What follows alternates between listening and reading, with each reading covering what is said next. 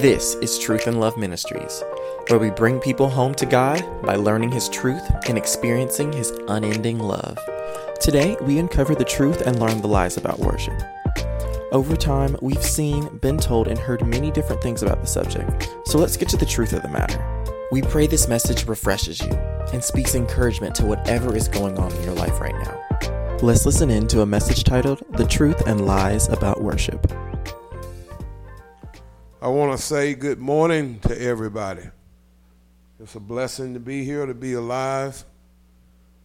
We ought to thank God for everything that He's done for us throughout this week, everything He's blessed us with, for His protection, for His love, for His mercy, for His grace, for all of His compassion and kindness.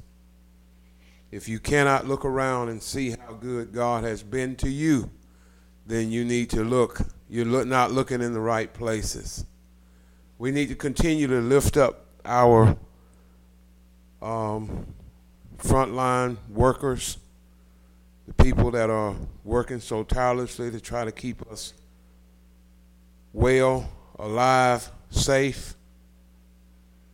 We are 180,000 plus that have died from the pandemic. We need to continue to break the power of the negative words that's spoken, words that speak and say there will be 200,000 by mid-September and 300,000 by the end of the year.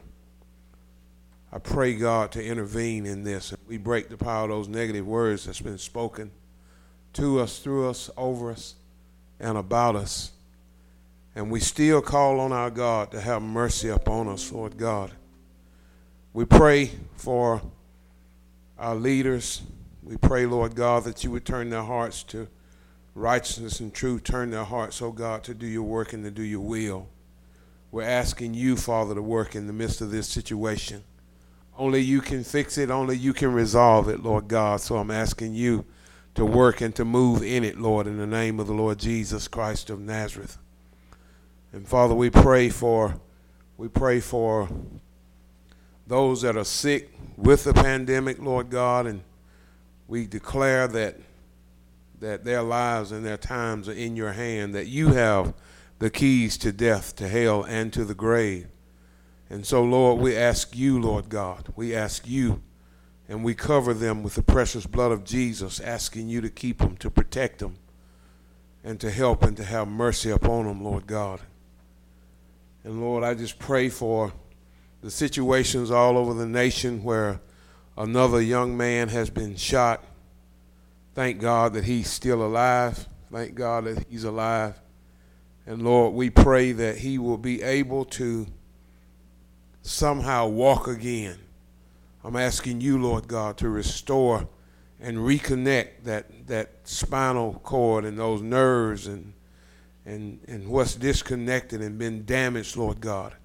You are the maker and the creator of our physical body. Therefore, there's nothing.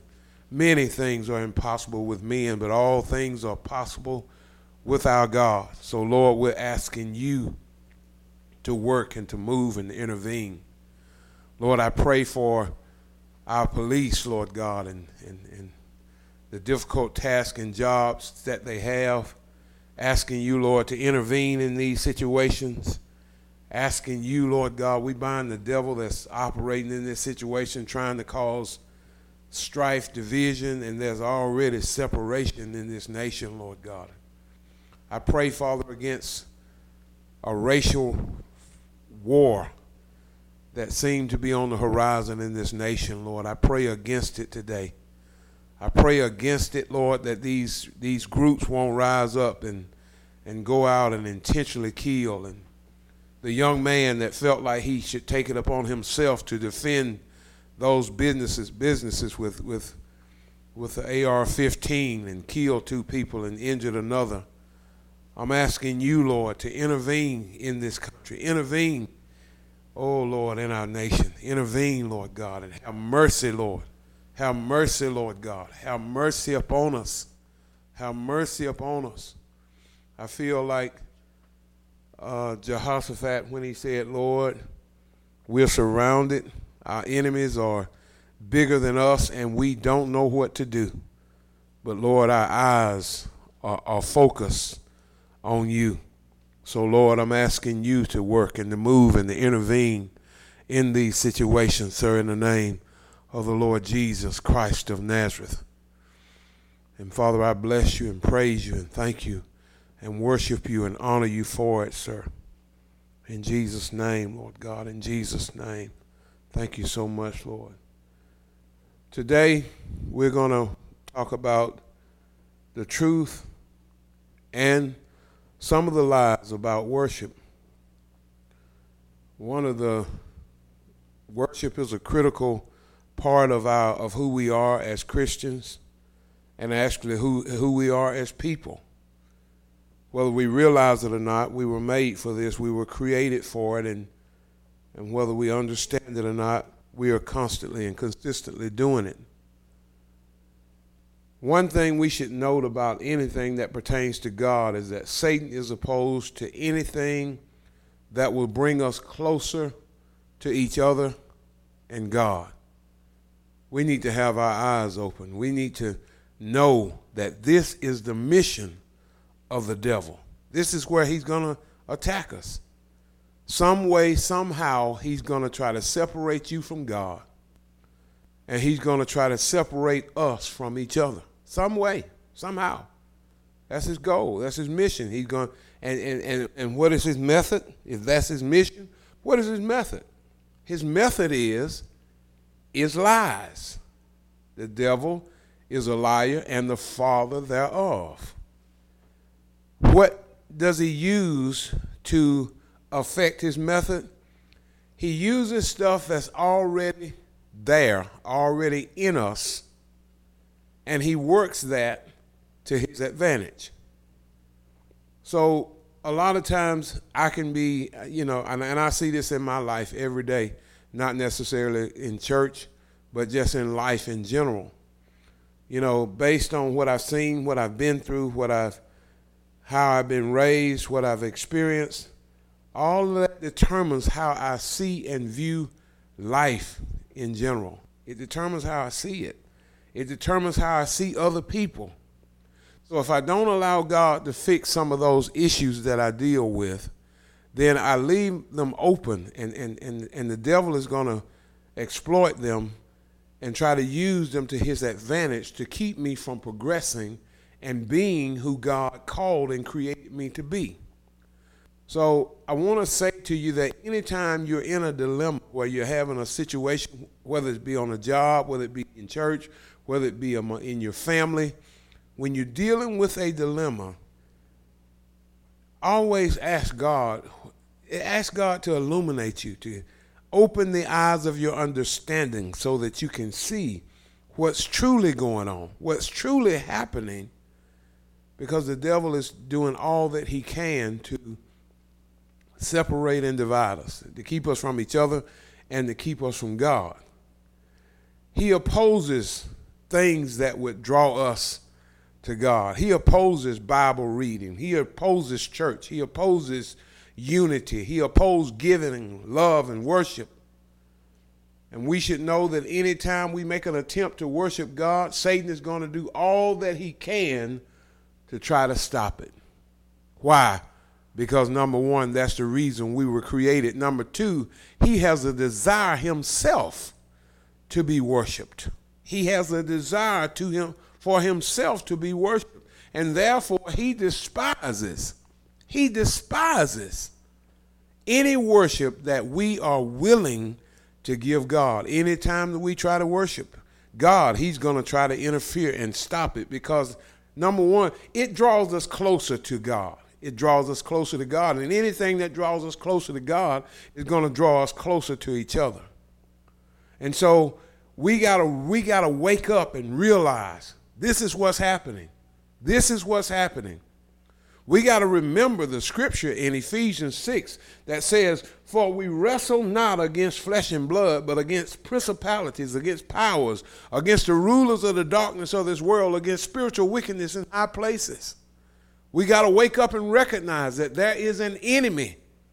that does not slumber or sleep. He is a spirit, and that while we are sleeping, he's working. He's coming up. He's contriving plans and schemes to try to work and to move and to interfere and to afflict and to stop and to hinder things from happening and coming to pass in our lives, especially things that would draw us closer to God. Bible reading, church, anything concerning unity or giving or love or worship. We should know that when we make an attempt to worship God or to do anything toward God, that Satan's going to intervene. One of his key weapons is sleep. Sleep. We can. It's amazing how he does not bother us when we're watching our favorite show, when we're watching the game that we so love, the team that we so enjoy watching. He don't bother us. But at the moment that I try to read, the moment that I try to pray, I become distracted. I become tired and sleepy, and the devil seeks to stop us from doing the things that's critical to our spiritual survival. And in most cases, he succeeds, and we fall for his tricks. He gets us to thinking about something else. He causes spats at home, on our way to church, mostly about nothing. In church, he may cause a child to cry or to act out to get our attention, to get people focused on that and off of trying to connect with God and to unify with our Lord. He does these things to distract us. So I'm trying to get you to see that when things happen in church, when things start to happen in church, we got to wake up and recognize and realize that the devil sometimes is behind all these things. He's instigating these things. He knows that he can't, once we get to church, he knows he can't stop us from coming to church. But then his objective is to keep us from getting anything out of it. It's to keep us from worship. And let me say this, every one of us plays a part in this. Every one of us has to do our part in this. He gets us to think about a problem or we have or something we need to take care of after church. You're sitting in church, you're trying to focus and pay attention, and all of a sudden you start thinking about your job or start thinking about something that you need to do. Our favorite song is not sang. Or the person singing, in our opinion, can't sing. We don't know the song, or the music is just too loud. So many things that Satan uses to get us off point. To get us off point. True worship is going to require some effort on our part. We're going to have to be more determined than the devil, or all we will ever do is go through the motions. I don't know about you, but I'm a little tired of going through the motions. And let me say this, in reference to worship, most of us were raised in Baptist churches. Most of us were taught certain things. Certain things have been programmed into us. Certain things have been taught to us, told to us, we've seen with our eyes, and therefore we think that these things are right and this is the way it has to be done and this is the way that God delights. Let me say to you, I believe that God has had mercy upon us and accepted what we've done because of our ignorance. But I believe now God wants us to step up and to come up to another level and to come up and to look up and to call and to cry out to him to help us in this area of worship, to help us. If you're made for a thing, it's got to be somewhat built into us on how to do that thing. I look at National Geographic, they were saying at a certain time, the hummingbirds, they leave, they fly south, they go where they can find nectar in the flowers and they can find food to live and survive. Most birds fly south. plants go dormant, looks dead, but they're not dead. They go dormant. All of these things automatically transpire and take place because God has created them to do so. He's created them and made them to do so and to be and for these things to happen. It's built within animals to know mating season and mating processes and procedures. It's built into them to know these things. And guess what? I truly believe that it's built into us to know how to worship, to know how to worship. I don't believe that God called us and created us to do a thing and didn't equip us to do it. I believe if we begin to look at our lives and see where our focus and attention is, we might find where our worship is. Unintentional, not planned, not purposeful, not meant to be, but where Satan has distracted us and led us off and led us astray and got us focused on something other than our God. May God help us. In the book of John, chapter 4, Jesus actually meets this woman at the well, and he tells her about her life. He tells her that she's had 5 husbands, and the one that she has now is not her own. And he asked for water and told her that if she knew who she was talking to, she would be asking water from him. And then after he told her about her life, not knowing her, she realized, "Sir, I perceive that you are a prophet." And then it picks up here in verse 20. It says, "Our father worshiped on this mountain. But you say that in Jerusalem is the place where people ought to worship." Jesus said to her, listen at the words Jesus is speaking, "Woman, believe me, the hour is coming when neither on this mountain nor in Jerusalem will you worship the Father. You worship what you do not know." That's a key point. We worship what we know, for salvation is from the Jews. But the hour is coming and is now here when the true worshipers will worship the Father in spirit and truth. For the Father, listen at this, the Father is seeking such people to worship him. In other words, listen, folks, God is walking around. He's roaming the earth. He's patrolling. He's going up and down, and he's looking for people to worship him. Then he goes on and said, God is spirit, and those who worship him must worship him in spirit and truth. You know, one thing you got to realize that it was agreed between the Jews and the Samaritans that God is to be worshiped. Even those who were such fools as to worship false gods were not such brutes as to worship none. And whether people worship a false god or not, or whether they worship our God or not, they are worshiping on a continual and a day-to-day basis. The first thing I want you to know about worship is that worship has to have an object upon which to focus. The Jews and the Samaritans, and the Samaritans both agreed that it was God. Both agreed that God was to be worshiped. I believe even the heathen believe that some form of God has to be worshiped. They know they have to have an object.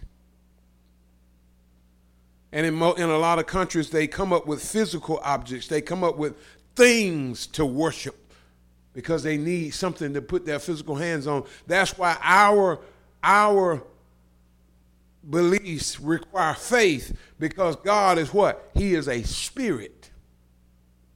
He's a spirit. So the first thing is that we have to have an object to focus our worship on. The second thing is we should not allow worship to be tied to a place. Jesus clears this up, that the place is not the main issue in worship. We've also grown to think that worship is something that we do at church when we come to church. And that's true. That's what we call corporate worship, when we all come together and worship our God. That's where the challenges are, but that's also where the power can be. Because Jesus said, if any two on earth would agree as touching anything they shall ask, it'll be done of my Father which is in heaven. Listen, where two or three are gathered together in my name, there am I in the midst of them. He also said in the church, I'll praise my Father. In other words, he said, I'll be here when worship is going on. Let me say this to you. If you're around anybody and they start to worship, or I don't want to use, we don't like to use the word worship when it refers to people, but we do it. If they begin to worship another person or spend so much time bragging on another person, guess what it does to us? It actually causes us not to want to be around. If you go around somebody and all they do is talk about this particular person, so-and-so so good, they so nice, they so sweet, they so kind, they so smart, they so this, they so that, they and we don't really want to talk to them if that's all they're going to talk about. And that's how God is, and literally and really and truly, that's how the devil is. If we'll spend time worshiping our God, then it discourages the devil from coming around, and it actually draws God to us. But Jesus is clearing this up, that the place is not the main issue in worship. The Samaritan woman said, our fathers worship in this mountain, but you say in Jerusalem is the place where men ought to worship. But Jesus said, it is coming and is now here. The time has come that men will worship the Father not in this mountain, but in spirit and in truth. He said, now, it's not going to be limited or controlled by a place. The third thing we need to know from these scriptures is this: the manner in which we worship is what Jesus states to be of utmost importance. The manner in which we worship. He said it must be in spirit and in truth. Why? Because God is spirit and God deals in truth. So it has to be. The manner of worship, the manner in which we worship, is what Jesus said is the most important.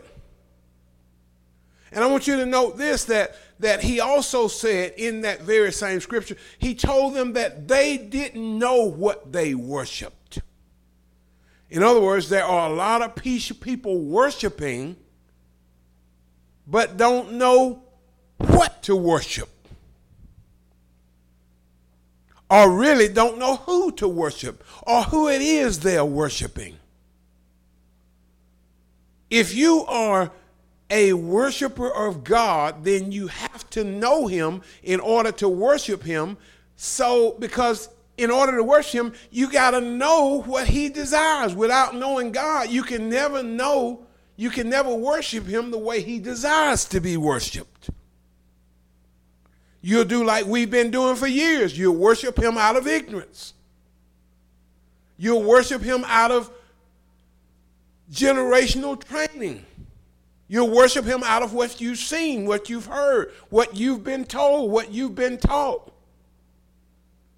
We have certain things in our head, in our mind, in our hearts that we consider to be worship. As creatures, we worship the Father of all. As Christians, we worship the Father of our Lord Jesus Christ. We must know who we worship. We must know who we worship. We must know what he said. We must know what he's done. We must know what he requires. Knowledge is critical in worship. You can't worship God if you don't know him. That's why he wrote a book, so that we could know him. We could know how he desires to be worshiped. In the Old Testament, he laid out rules and regulations and stipulations on how he wanted to be worshiped, how they were to approach him. And in most cases, if he were approached wrong, the people or persons died. We can't do it the way we want to do it. Then our worship must consist less in bodily exercise and animated and invigorated more with divine power and energy. It must be in spirit and in truth. In other words, what I'm trying to tell you is that we have got to come to a place where we're not so much moved by physical things as we are the spirit. Remember what I always say. The Bible says the Holy Spirit is in heaven, and he only speaks what he hears. So if he's listening in heaven, then he's actually speaking in the earth. And what is he speaking in the earth? He's speaking in the earth what he just heard in the heavens. So if you want to know how to worship God, then it will require us to be in tune and sensitive to his spirit, because the spirit just heard from the Father what he wants to hear, what he wants done, how he wants it done. It has to be in spirit and in truth. We have truly made a mess of worship. The focus, the motive. We don't worship God because he needs it. It's because we need it. Anything God created us to do, he created it to be done not because of a need that he has, because God has no needs. It is because there is a need in us. There's something in us that needs to express ourselves in worship.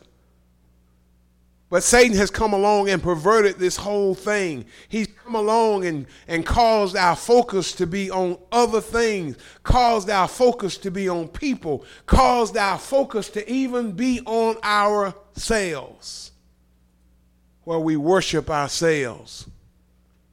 God said in Luke chapter 19, verse 40, just to prove a point to you, that if we were silent, the stones would cry out. In other words, God is, he's not saying that he needs us to worship because he can require anything to worship. He chose us to worship because we need worship. When we worship, guess what happens? We become like what we worship. We've seen this happen to people that pattern their lives after people that they worship. We've seen this happen. I remember years ago, this young man worshiped Michael Jackson.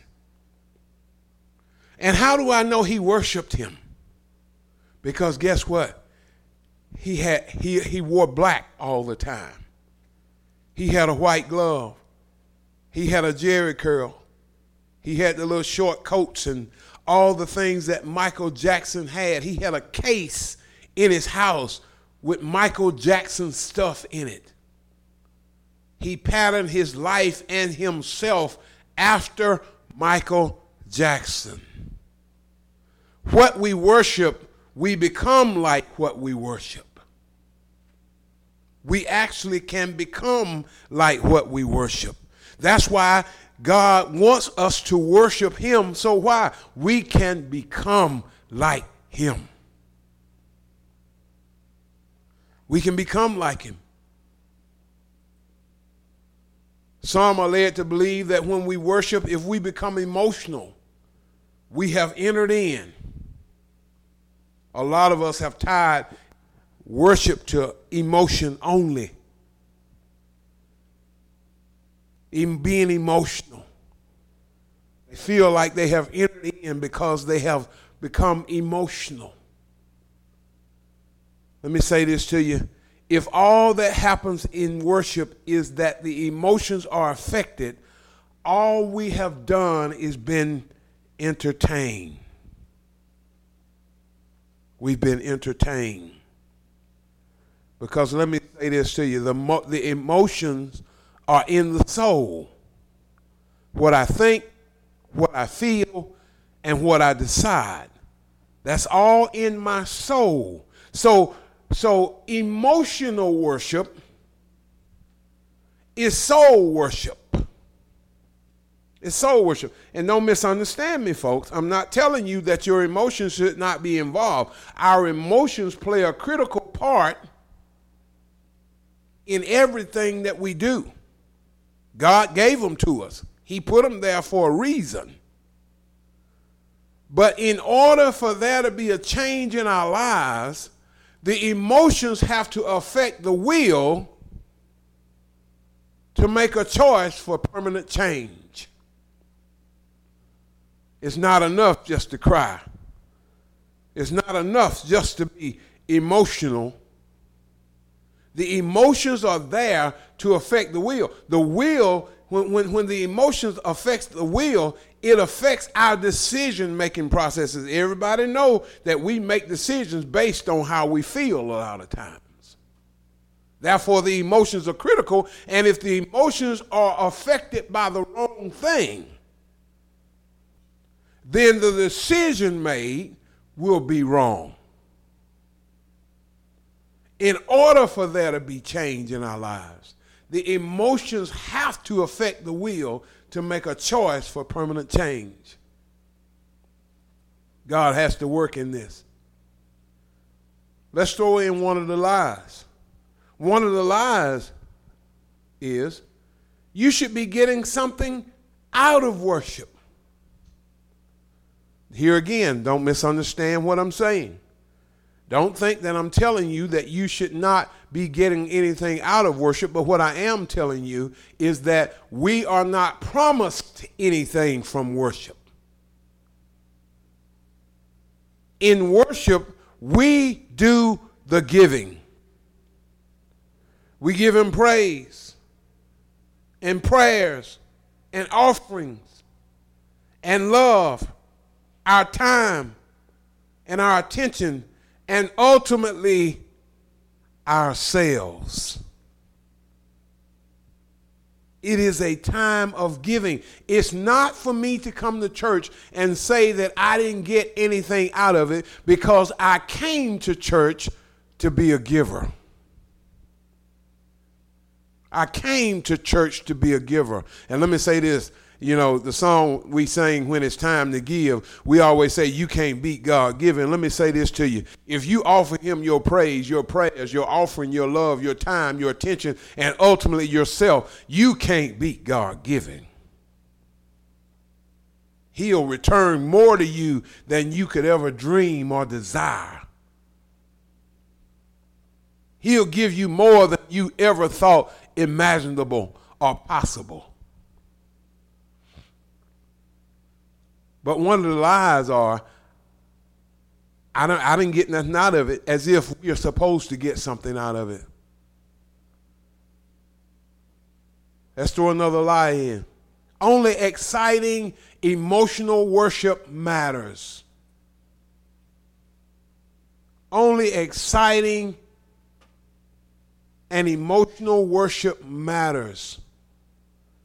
We speak of worship services being dull, dead, sleep-inducing, and cold. One wonders if it ever occurs to us that the Father in heaven alone judges worship. He alone has the right to judge worship. And let's say this, if you're judging worship, you're not in worship. You're sitting on the outside of it, looking at all the evidence and coming up with a conclusion of whether it's real, genuine, true, or not. And God is the only one that can judge that, because when you judge worship, you're judging the hearts of men, and no one knows the heart of a man except the man and the God over the man. Another lie in worship is everyone else worships better than you. What a lie. Here again, God is the true judge of worship. Because the truth of the matter is, we have been so trained, we have been so programmed, that we can look as if we are deep into worship and be so far away that it would be laughable if you knew what was going on the inside of that person. You would pity the person that you feel is doing better than you if you knew what was truly going on. Every one of us is helpless and hopeless. Every one of us are broken. Now, there are two excellent illustrations of people worshiping in the Bible. And let me make this statement before we get to that. We must be prepared for worship. Why? Because worship brings us into the presence of God. We must be prepared to worship, for worship, because worship brings us into the presence of God. In Isaiah 6, we see the prophet Isaiah worshiping. Why? Because he sees the Lord high and lifted up. Not only does he see the Lord, he sees his unworthiness and sin. And he also sees the unworthiness and sin of all the people. And guess what? After being purified from that sin, he hears the Lord's call to go. He answers, "Here am I, Lord, send me." Lesson to be learned. When we are in true worship, we will begin to see ourselves as we really are and compare ourselves not to others, but see ourselves as God sees us. That's why I said the statement prior to this is that we must be prepared to worship. In other words, worship is what brings us into the presence of God. And there's no way that you can get into the presence of God and not see how inept and inadequate and broken you are. If you are in a worship service and you can see the flaws and the faults in other people, you have not entered into worship. When you enter into worship, you will see yourself more than you see others. You will see how broken you are. You will see how sinful you are. You will see how messed up you are. Why? Because I see a perfect picture. And in comparison to that perfect picture, I am so miserably broken, weak, tattered, and torn. Worship should also change my character, my habits, and my way of life. Note what he said. He said, now, not only did he see himself, but he was also purified from his sin. And then he said, "Lord, send me," when God was looking for somebody to go.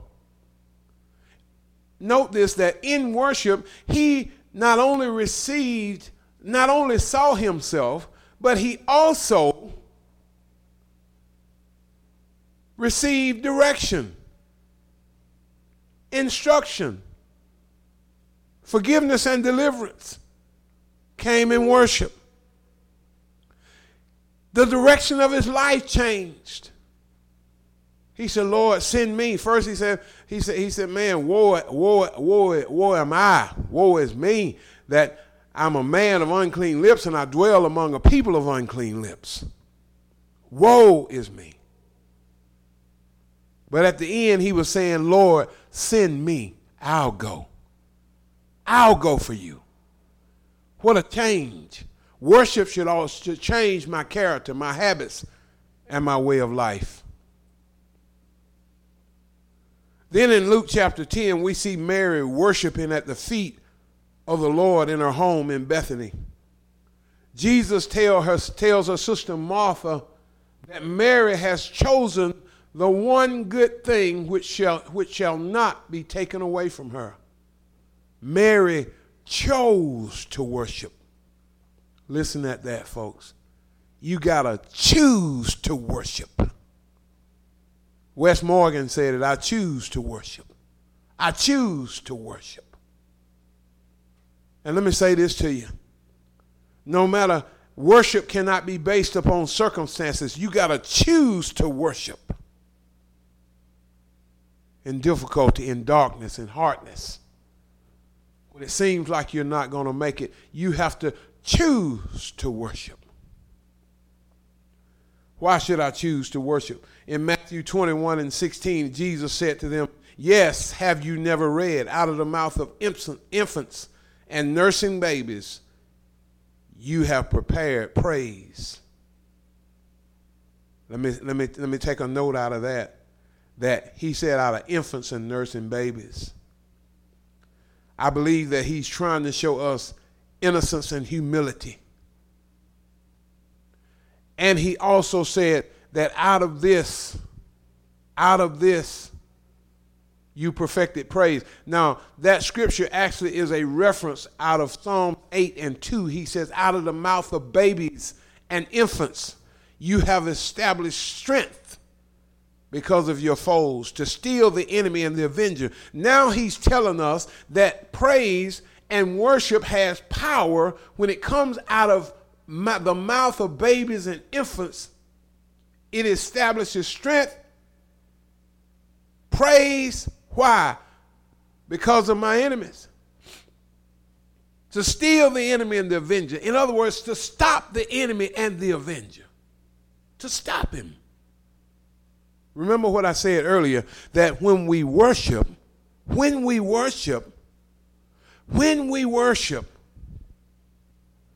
if you go around somebody that's talking about somebody all the time, it'll limit your visits to that person. Worship will do the same thing to the devil. It'll steal the enemy and the avenger because he don't want to hear about the greatness of God. He wants to hear about his greatness, how great he is, how awesome he is. And in Psalms 9, verse 2 and 3, it says, I will be glad and exult in you. I will sing praise to your name, O Most High. Look what he says. When my enemies turn back, they stumble and perish before your presence. Where did the presence come from? Because he exalted in God. He sung praises to his name, O Most High. And then what happened? His enemies turned back and they stumble and perish where? In God's presence. Where did his presence come from? From his praise and his worship and his exalting God. That's where the presence of God comes from. That's where it is. In Matthew chapter 15, verse 8 and 9, listen at this. Jesus is speaking. He said, this people draweth nigh unto me with their mouth, and honoreth me with their lips, but their heart is far from me. But in vain they do worship me, teaching for doctrines, the commandments of men. He said, they draw nigh unto me with their mouth, honor me with their lips, but their heart is far from me. In other words, remember what I said about judging yourself. Other people worship better than you. You can see people worship with their lips, with their mouth, honor God with their lips, and not actually worship him in their hearts. There's a great divide between the mouth and the heart, which means that there is a great divide between the heart and the hands. We can find ourselves saying, believing, and doing three totally different things. That's what he's saying. He's saying now I can be saying one thing with my mouth, but what I'm saying with my mouth is not proceeding from my heart, and that divide between my heart creates a divide between my heart and my hands. Or it creates a unity between my heart and my hands. If worship is not in the heart, whatever's in the heart is going to be reproduced in the hands. Because it's going to eventually flow through the mind if it's not already in the mind. We've seen it. We've seen people say stuff, talk about how they love God, how they worship him, how much he means to them. And we've seen where they did contrary to it, and we've even done it our own selves. A great divide within us. A war, a strife. It is possible that I could be divided between myself. That there's not even agreement in my spirit, my soul, and my body. Why? Because a lot of times Romans 12 tells us that we must renew our minds. We have to renew our own mind. If I don't renew my mind, guess what? I'm born again in my spirit, and whenever it comes up to my mind, if my mind has not been renewed by the word of God, then my mind will do a search for what the Spirit is saying, and because there's nothing in my mind or my soul that matches what the Spirit is saying, it kicks it out.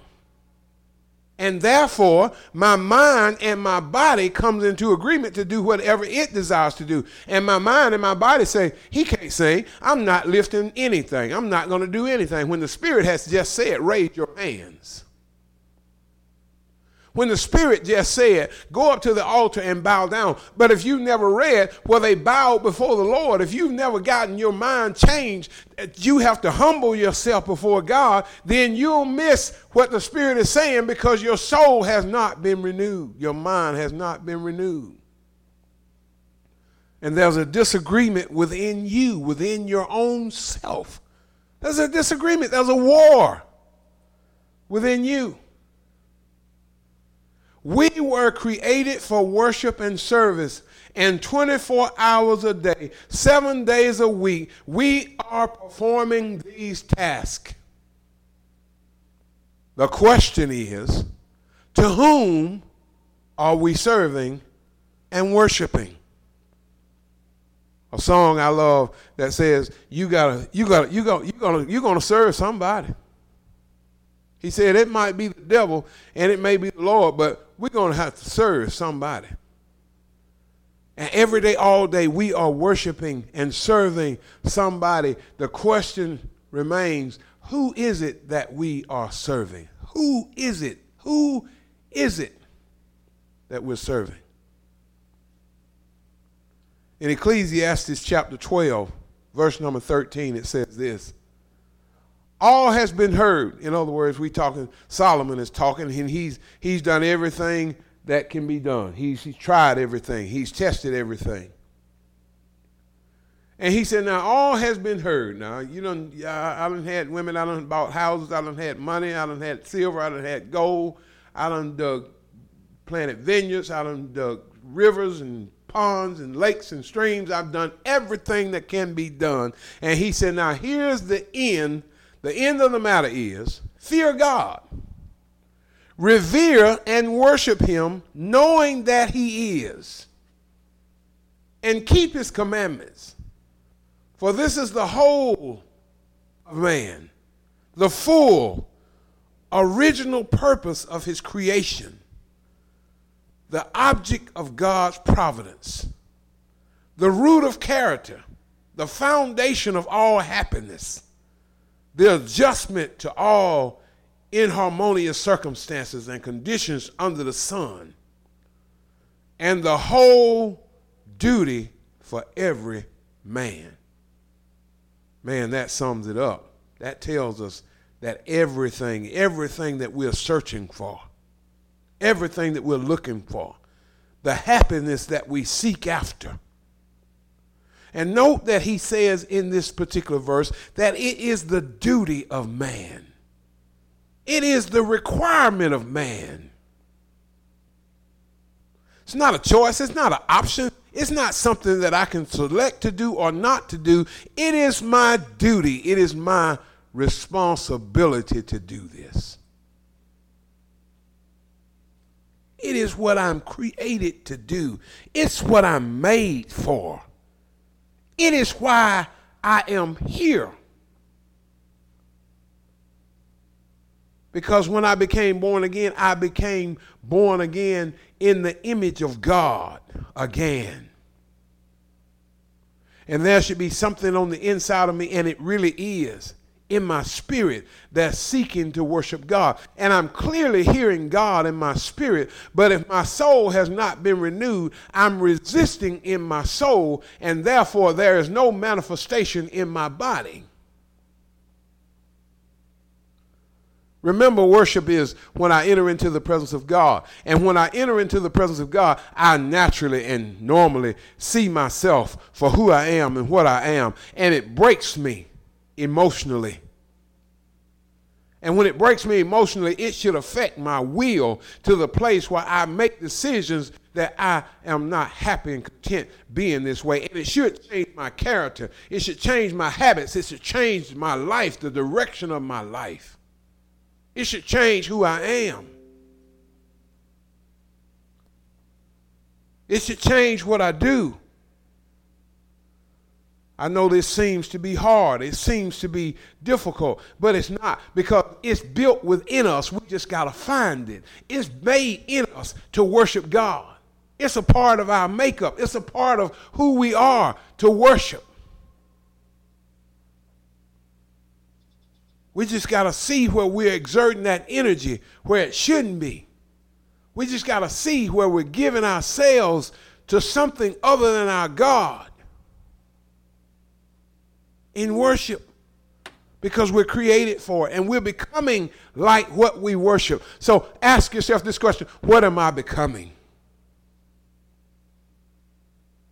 If I'm becoming like God, then my worship is true. It's in spirit and in truth.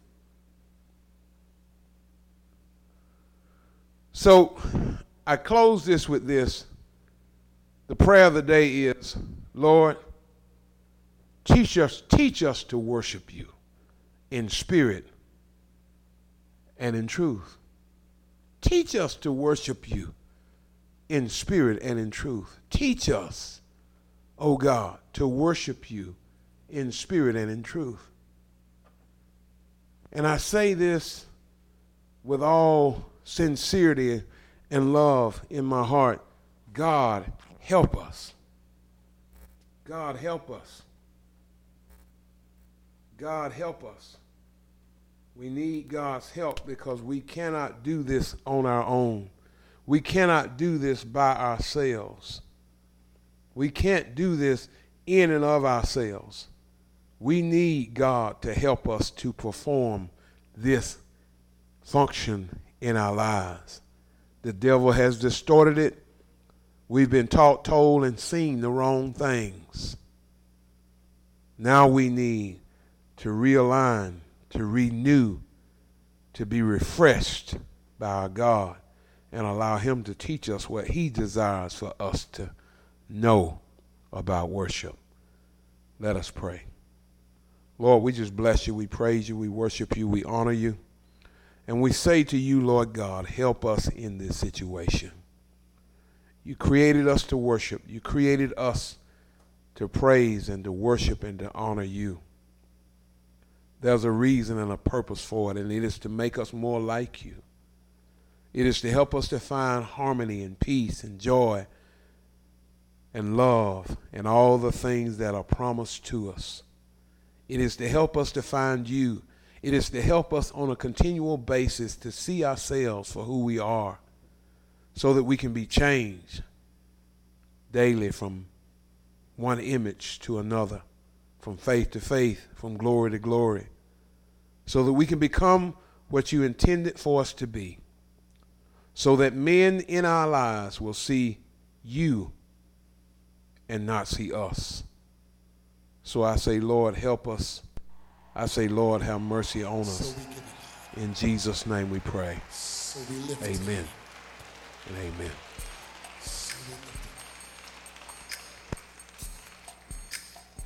So we lift him up. Oh, my. Oh, my. Everybody help me out. I want you to help me sing. Simple song. You know it. It just says, Lord, I lift your name on high.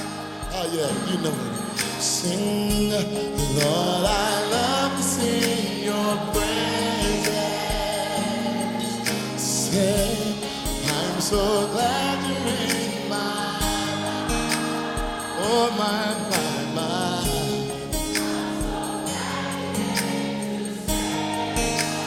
Say it again, say, Lord, I lift your name on high. Lord, I love to sing, yeah. I love to sing your praise. So very glad you are, yeah. Oh, yes. I'm so very glad you came, yes.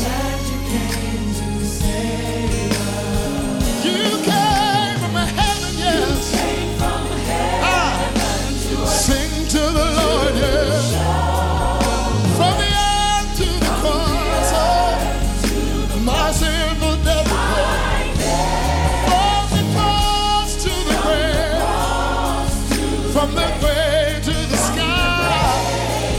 Oh Lord, I lift your name on high. Say it again. You came from heaven, Lord. From heaven to show us all the way. Oh, yes you did, yeah. My sinful death to pay. From the cross to the grave, from the grave. Death couldn't hold me down. Death couldn't hold me down, Lord. Got it from the grave. Got it from the grave, yes. From the grave to the sky.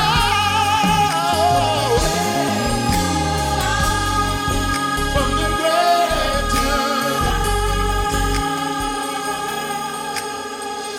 you came from heaven to earth just to show us all the way.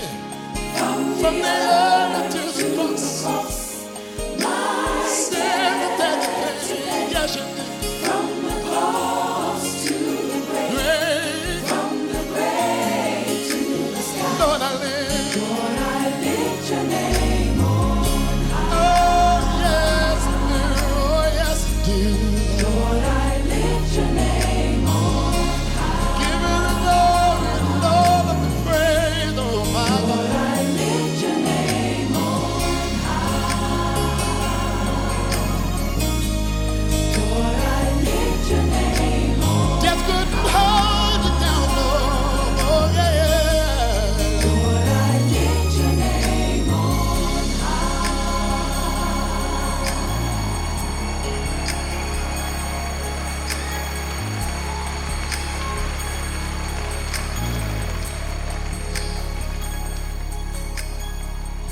You came